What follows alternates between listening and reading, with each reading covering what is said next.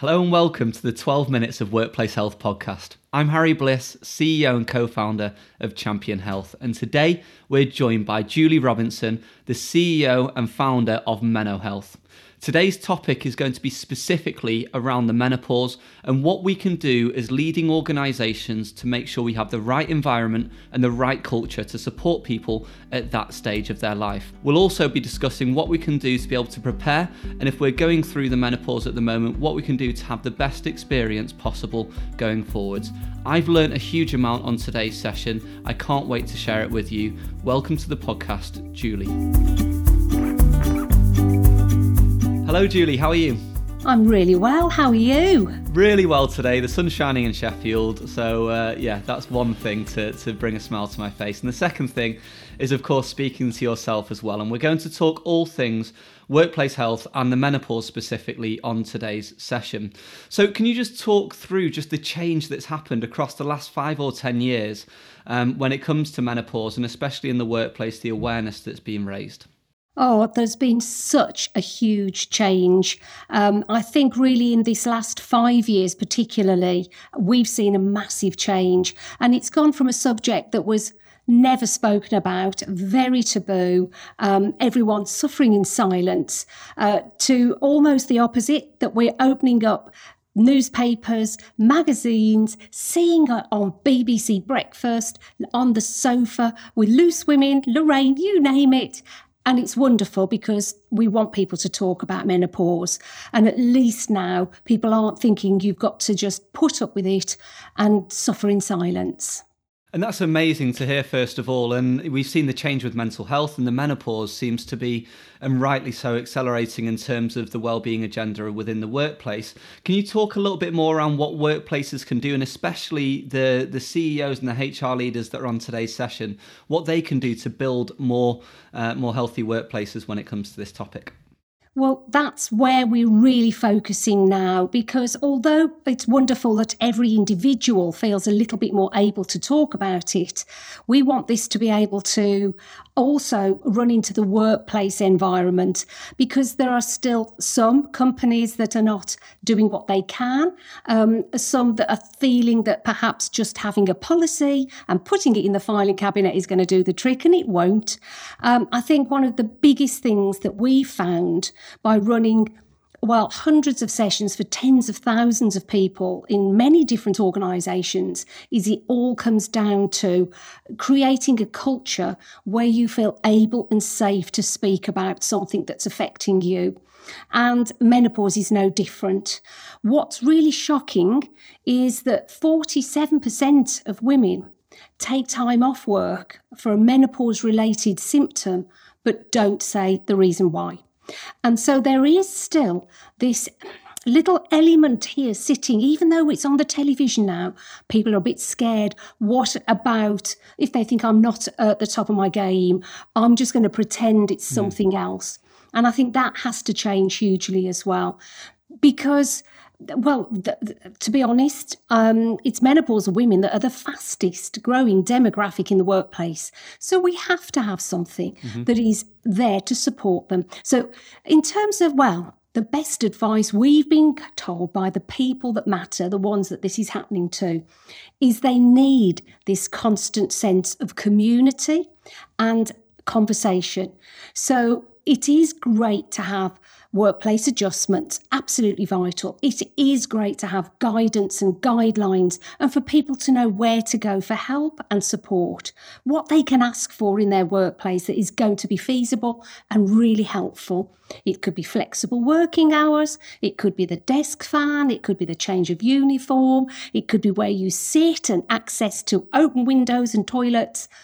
But it's actually also about having someone to talk to who you trust and can speak either in confidence or in a group where you know that you're not going mad, that there isn't something wrong with you, and actually learn from each other. There's always something out there to help you. You just need to find out what it is. I think that's such a strong message, first of all, and I can imagine the amount of people that are rewinding just to listen to all of those list of things that you've mentioned that you can do around the reasonable adjustments, first of all, and we can see those analytics on Spotify, so that'll be interesting. But in terms of building that community and providing people with the training, how important is that? You say that's one of the most important things, that people have someone they can talk to. How can that happen in a practical sense? So I think in an ideal world, every workplace would have menopause champions, people that have that quality where they can listen actively and have empathy and not judge. What we do at MenoHealth is the support for the workplace with short online sessions that give information and then have discussion, so people have that time and space to be able to talk about how it's personally affecting them. And also we do some exercise, because what we believe is everyone should be empowered to take control of their menopause. So we don't advise, we don't prescribe, we don't say you must have HRT or oh, you shouldn't.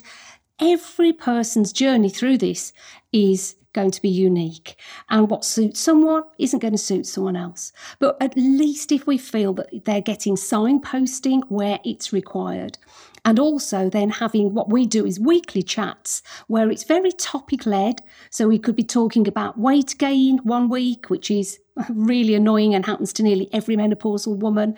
But it could also be about anxiety, loss of confidence, brain fog, which when we did our own survey was the top thing. Anxiety and brain fog are two of the top symptoms. And everyone always thinks, oh, it's about hot flushes. Yes, it is. But actually those psychological symptoms can be really debilitating too. That's fascinating research, first of all, so thank you for sharing that. And as a male as well, how important is it to get men involved in this conversation as well as women? It's vital, and we welcome men to come to these sessions. It very much depends on the organisation, and some we've seen men joining, others they feel they shouldn't. It should be a space where women want to talk. And we just work individually with those companies. Do they want a male-only session so that men can ask questions without feeling a little bit embarrassed, or what if I say the wrong thing and upset someone? So I think that's good. But once you've actually got the ball rolling, it is going to affect everyone, whether this is in the workplace or whether it's at home. Everyone's going to know a woman at some point in her life who's going through menopause. It could be a work colleague, it could be your wife, partner, sister, whoever it is. It's better that you know what it's about, and then you can support them. And again, it comes back down to having open, honest discussions. Don't be embarrassed, and let's talk openly about it. Absolutely, and I can still see that there may be a little bit of stigma, and that's something that you're really looking to erode across the workplace population, which I think is wonderful. So going beyond the workplace and to the individual level now, for people that are preparing that next life stage, or for people that are experiencing menopausal symptoms at the moment, what kind of advice, and you mentioned there's not a one-size-fits-all approach, it's very individual, is there any advice that you can give to these people on what's been effective, generally speaking? Yes. The first thing is equip yourself, educate yourself. Don't put your head in the sand and just hope for the best, because we found that people who have the best menopause, whatever's actually happening with their symptoms, are the ones who know what's likely to happen. So you're not scared, but you are aware, and then you're prepared. So things such as the anxiety or low mood and things like this, a lot of the time people can just improve that by talking about things, not hiding it and keeping it to themselves. Cognitive behavioural therapy has been proven to be incredibly effective for menopause symptoms.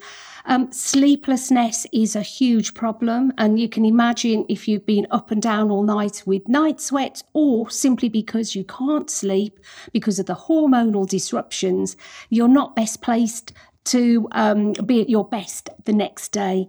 So again, it's looking at how you can support yourself. The biggest thing we have found is to reduce or control stress levels.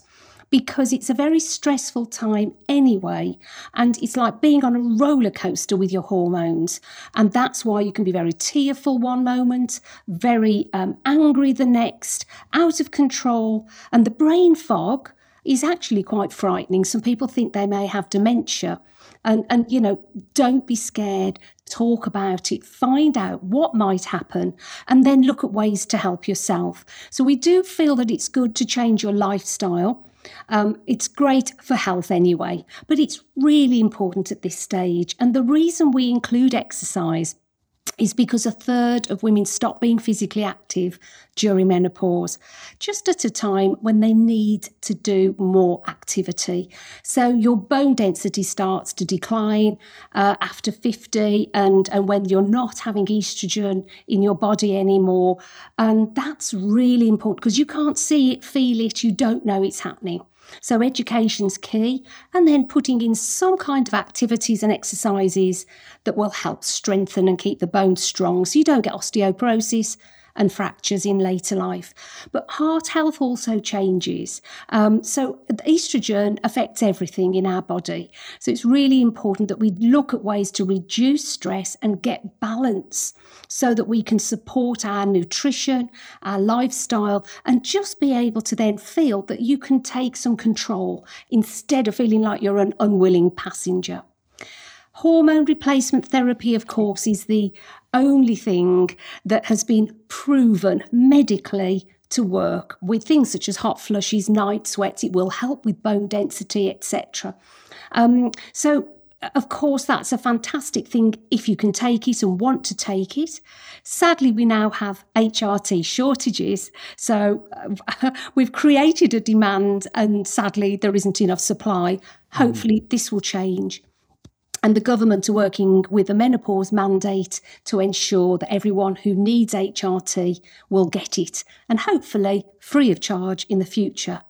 But if you want to go down the other route, or you can't take HRT, say you've had breast cancer, or you want to have a natural menopause, then it's really looking at those nutrients, everything you can do with your diet and exercise to be able to support your system to go through this change better. Julie, that's incredible. And I feel very privileged to take this seat and learn from the best in the space. And I've learned a hell of a lot just in the last 12 minutes. So from a personal perspective, but also on behalf of our listeners, thank you so much for joining us on today's podcast. Thank you for having me. For more exclusive insights and content around workplace wellbeing, please subscribe to this podcast. And we look forward to seeing you on the next episode.